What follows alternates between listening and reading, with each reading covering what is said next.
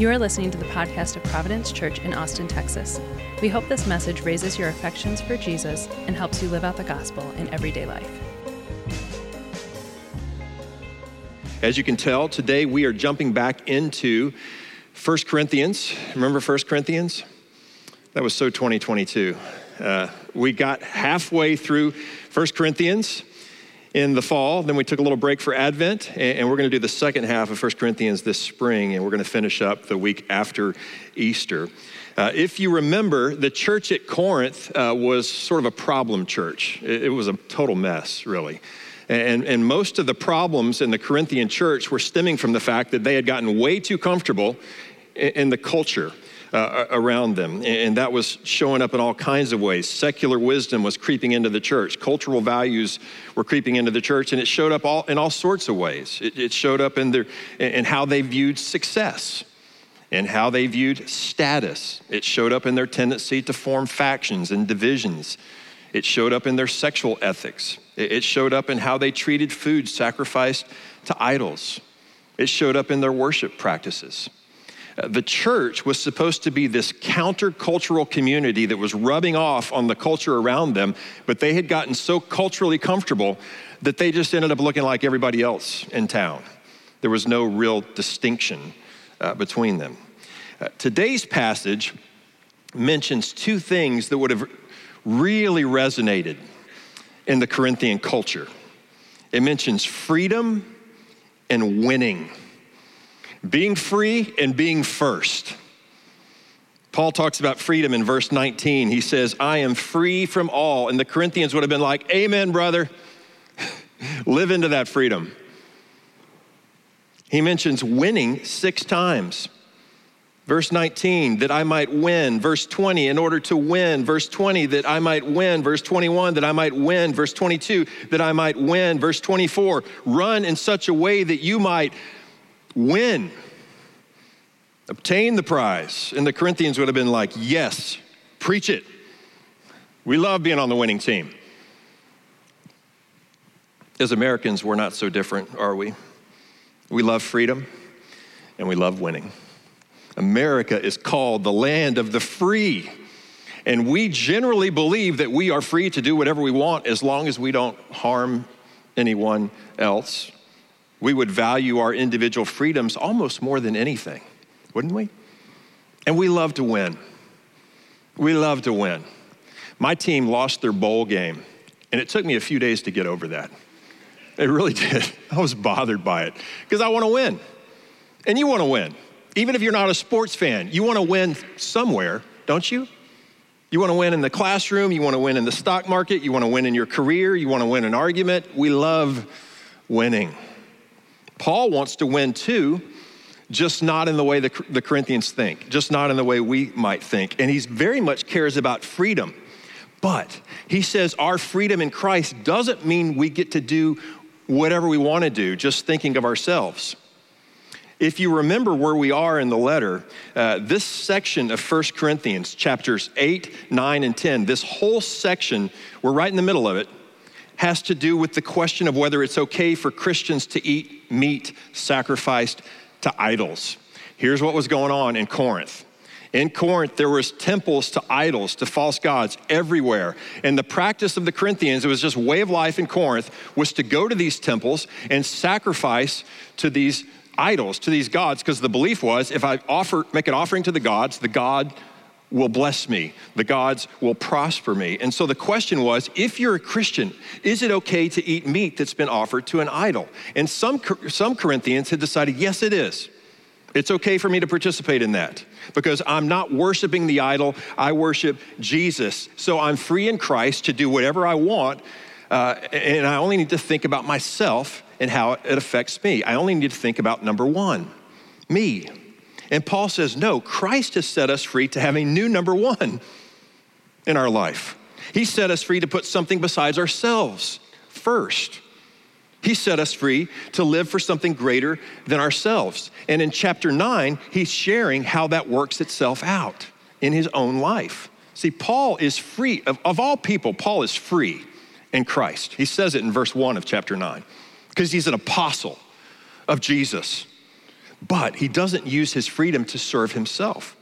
He uses his freedom to advance the gospel. That's what he's living for. Like, he wants the gospel to win.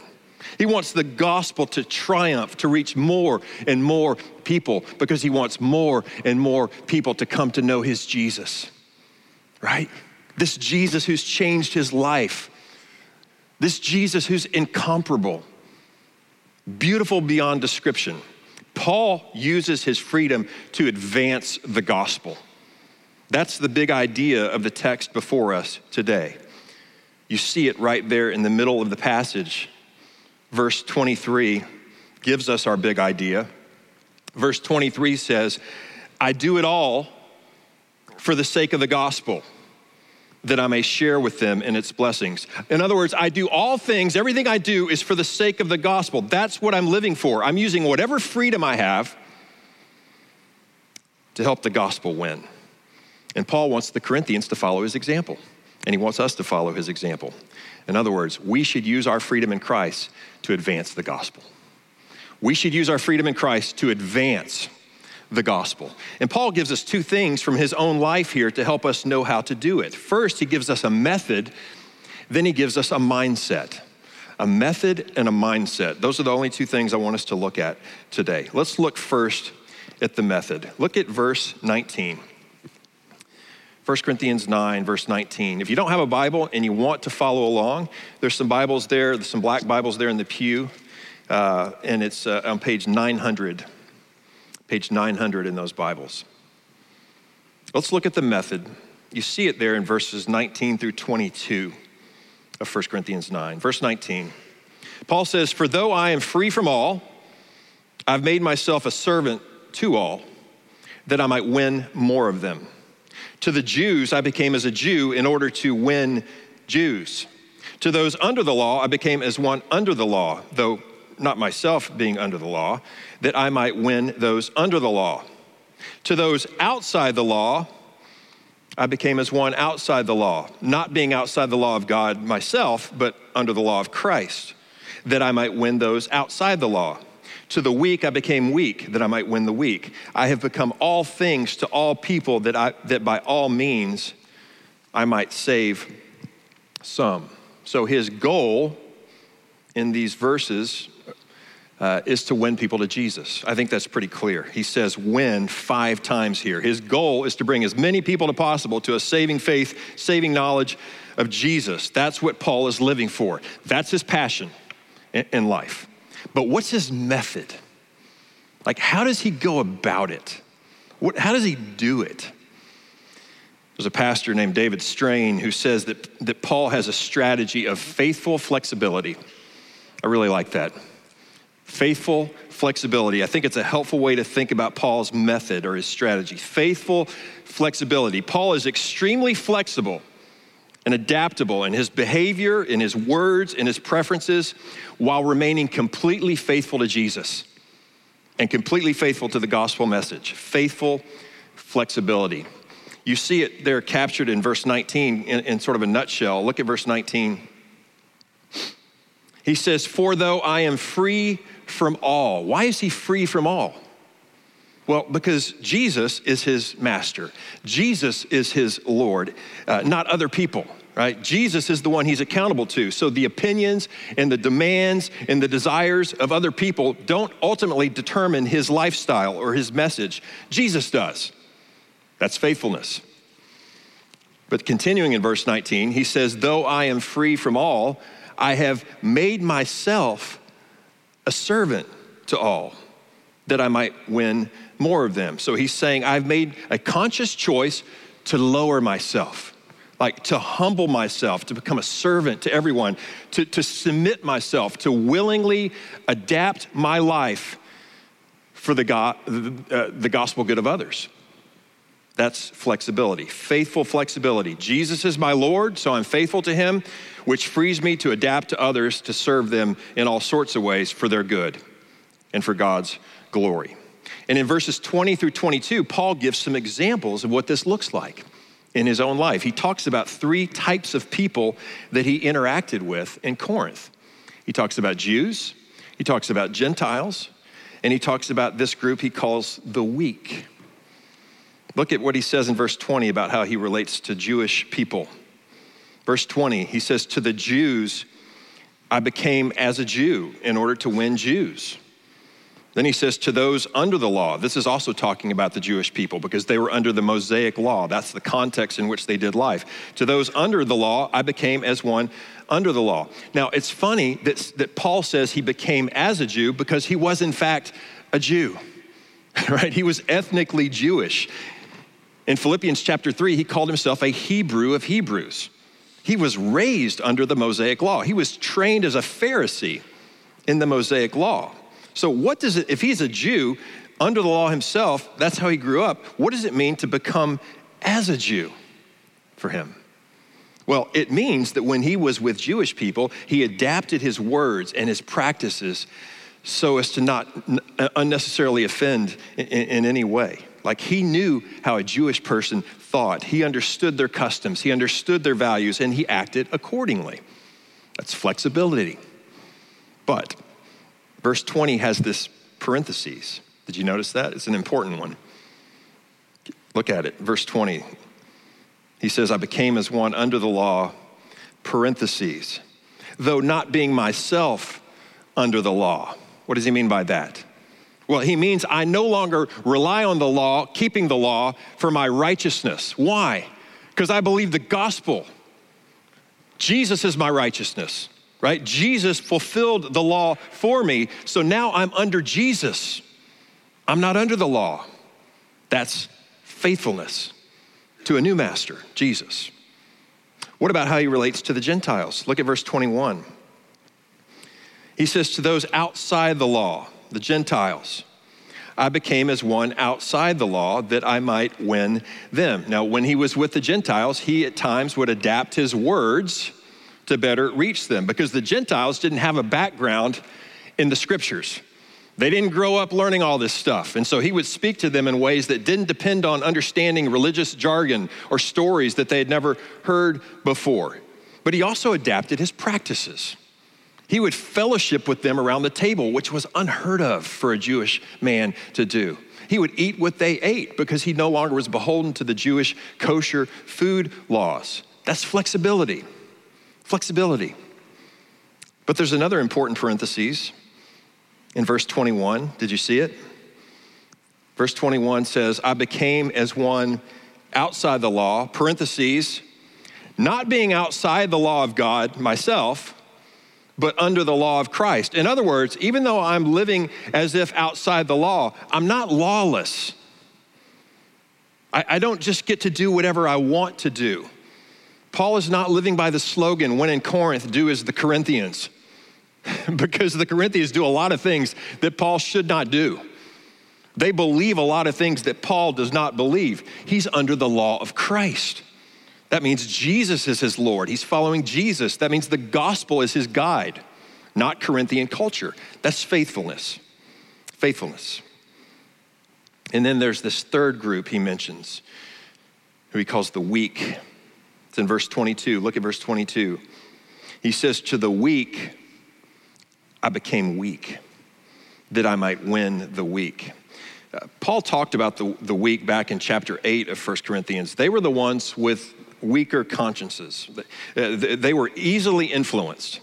If they saw stronger Christians eating meat sacrificed to idols, they might be led back into idol worship, which made them vulnerable, right? They were in danger of actually falling away from Christ. They were in danger of spiritual destruction. And Paul says, to the weak, I became weak. He changes it up here. He doesn't say I became as the weak. He says I actually became weak. I voluntarily emptied myself. I set aside my preferences. I set aside my freedoms and took on their way of life. That's flexibility. And in doing so, he was choosing to live like Jesus. He was choosing to walk in the way of Jesus. That's faithfulness, right? Faithful flexibility. The second half of verse 22 summarizes all of this. It says, I have become all things to all people that by all means I might save some. In other words, Paul is using his freedom to make himself a servant to everyone so that the gospel will advance to more and more and more people. Galatians 5, verse 13. Brothers and sisters, you were called to freedom. Only don't use your freedom as an opportunity for self-indulgence, but through love, serve one another. That's what he's doing. Faithful flexibility. How do we apply this method in our context? How do we live this out? I came across something helpful this week from St. Augustine. Augustine described Paul's method here as thinking sympathetically. And Augustine said, a person who nurses a sick man becomes, in a sense, sick himself. Not by pretending to have a fever, but by thinking sympathetically how he would wish to be treated if he were sick himself. If you're helping your sick spouse or friend, you're not like, oh, I have a fever too. No, you're thinking sympathetically about what do they need. That's exactly what we've got to do if we want to become all things to all people. In our culture today, we interact with different groups of people that are very similar to the ones that Paul interacted with at Corinth. In our culture, we have the religious, we have the irreligious, and we have who I would call the wavering. The wavering. The religious are the churched people, the traditionalists. The irreligious are those who are more secular in their thinking. They don't have any particular religious background. And the wavering are those who are more uncertain, more unstable in what they believe. And the question is, can we think sympathetically about each of these types of people? Like, can we see the world through their eyes? Can we get in their shoes? Like, what might unnecessarily offend certain people or alienate certain people?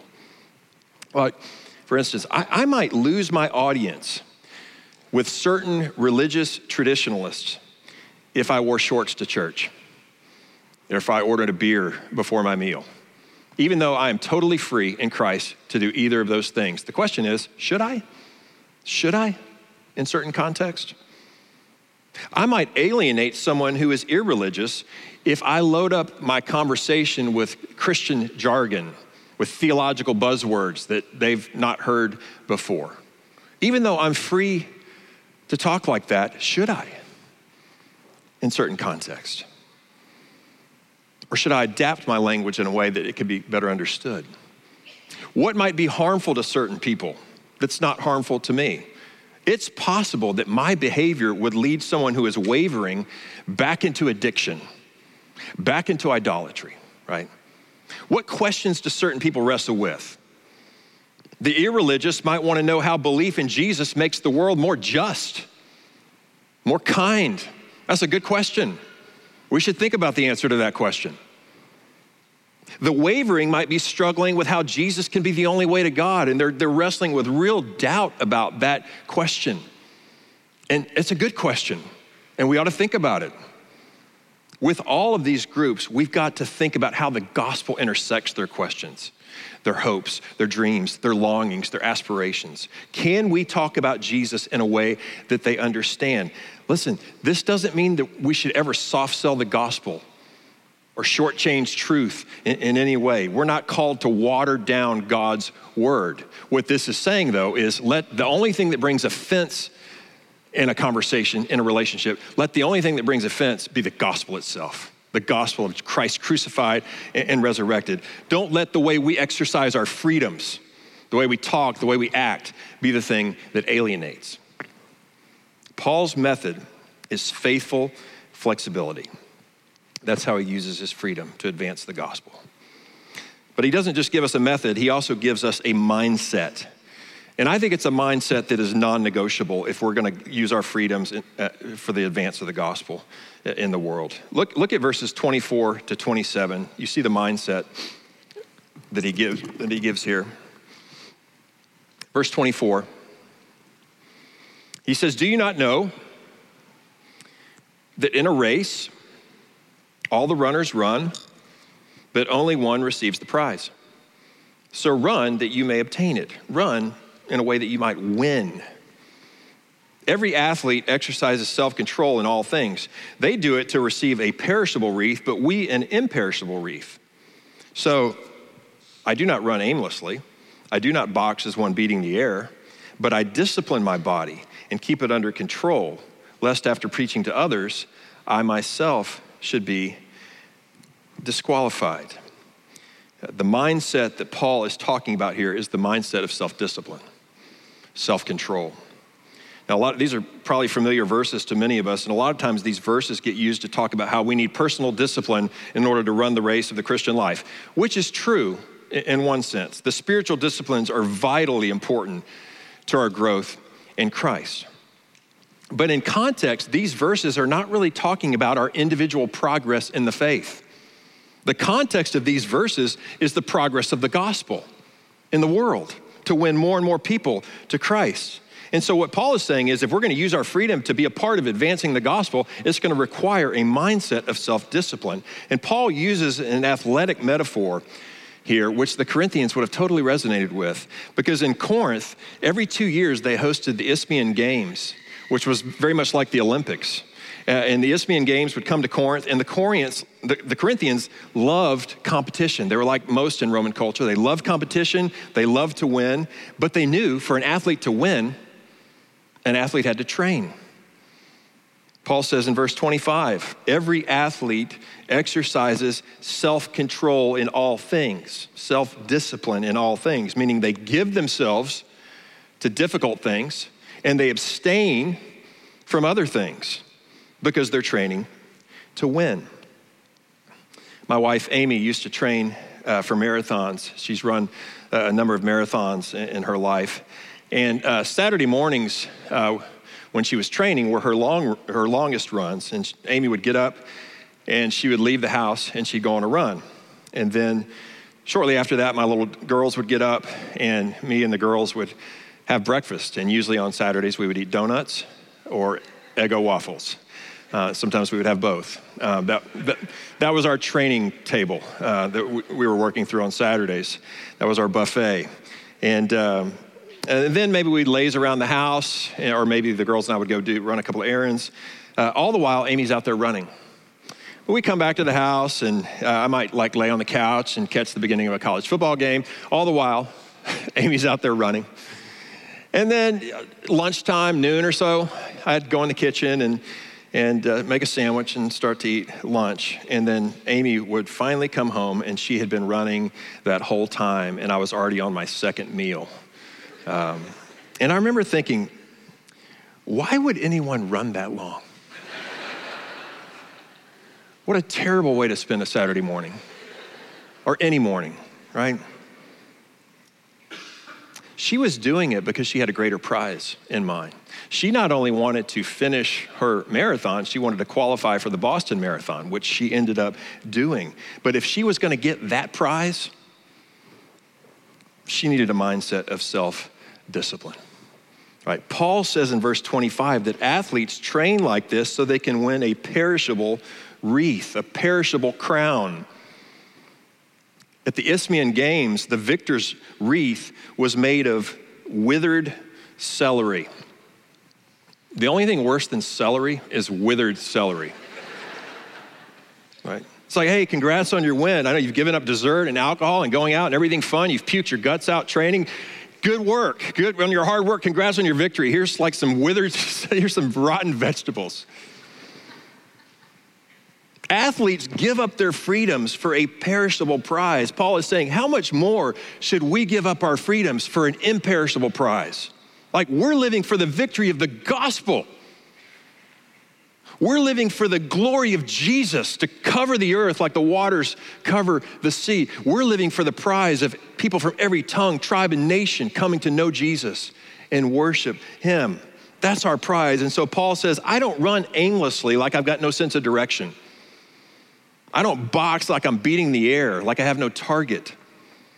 I discipline my body and make it my slave. See, Paul is saying the body is not the enemy of the spiritual life. The body is not the enemy of our mission in Christ. It's the vehicle by which we live out our mission to advance the gospel. So we discipline the body, not for the sake of self-discipline, So we can be like, see how disciplined I am? No, but for the sake of the gospel. Paul says, I'm willing to give up certain freedoms like eating food offered to idols if it means the gospel good of others. I'm willing to deny myself. I'm willing to abstain because the Christian life is not about self-gratification. The Christian life is not about self-indulgence. It's about the glory of God and the good of others.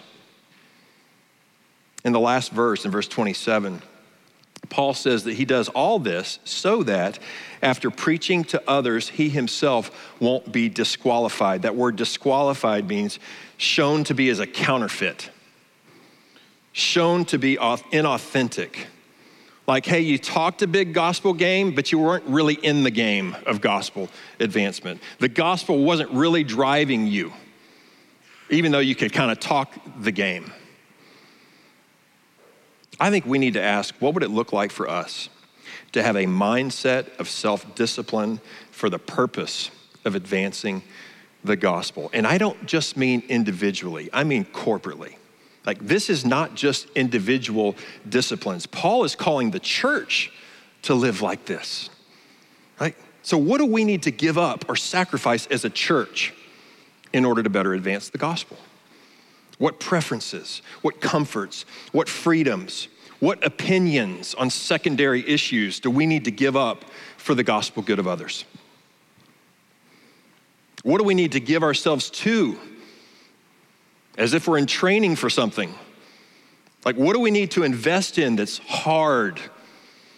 Not just investing our money. We do that really well as a church, and it's pretty easy for us to write the checks. We do it well. I'm talking about investing our time and our effort in something that's difficult. Maybe it's investing in a vulnerable population where we have to navigate complex things that we don't easily understand. So we need the discipline of learning to understand this complexity. Maybe it's immersing ourselves in another culture or engaging people with other worldviews, which will require the discipline of flexibility and humility and study. We have been, according to what Paul's saying in this letter, we have been set free in Christ. And just like Paul, we're called to use our freedom, not to serve ourselves, but to advance the gospel. And listen, here's the good news. We can actually do it. We can actually do it because Jesus did it first for us. Jesus was free from all, but he made himself a servant to all. Jesus was strong, but he became weak. Jesus laid aside his privileges that we might win the prize, that we might join with him in winning the prize. The communion meal is a weekly recap of these great truths, isn't it? The communion meal, which we're about to have together, reminds us of Philippians chapter 2. Philippians 2 says, Jesus emptied himself, taking the form of a servant. Jesus humbled himself, becoming obedient to death on a cross. This meal reminds us of Romans 5, which says, while we were still weak, who's the weak? We are. While we were still weak, at just the right time, Christ died for the ungodly. He gave up his freedom to win the weak. On the night that Jesus was betrayed, we know that as he shared a meal with his friends, he took bread and he blessed it. He gave thanks for it. And after he had blessed it, he broke it. And he said, "This is my body, which is given for you." In the same way, he took a cup of wine and he said to his friends, "This cup is the new covenant in my blood shed for you, my blood poured out for the forgiveness of sins." Jesus gave himself to gain us, to win us. He did it for our good and for the glory of God. And we worship and celebrate that when we take this meal together. Let's thank him for this meal. Thanks for listening to the podcast of Providence Church. For more resources and info, visit us online at www.providenceaustin.com.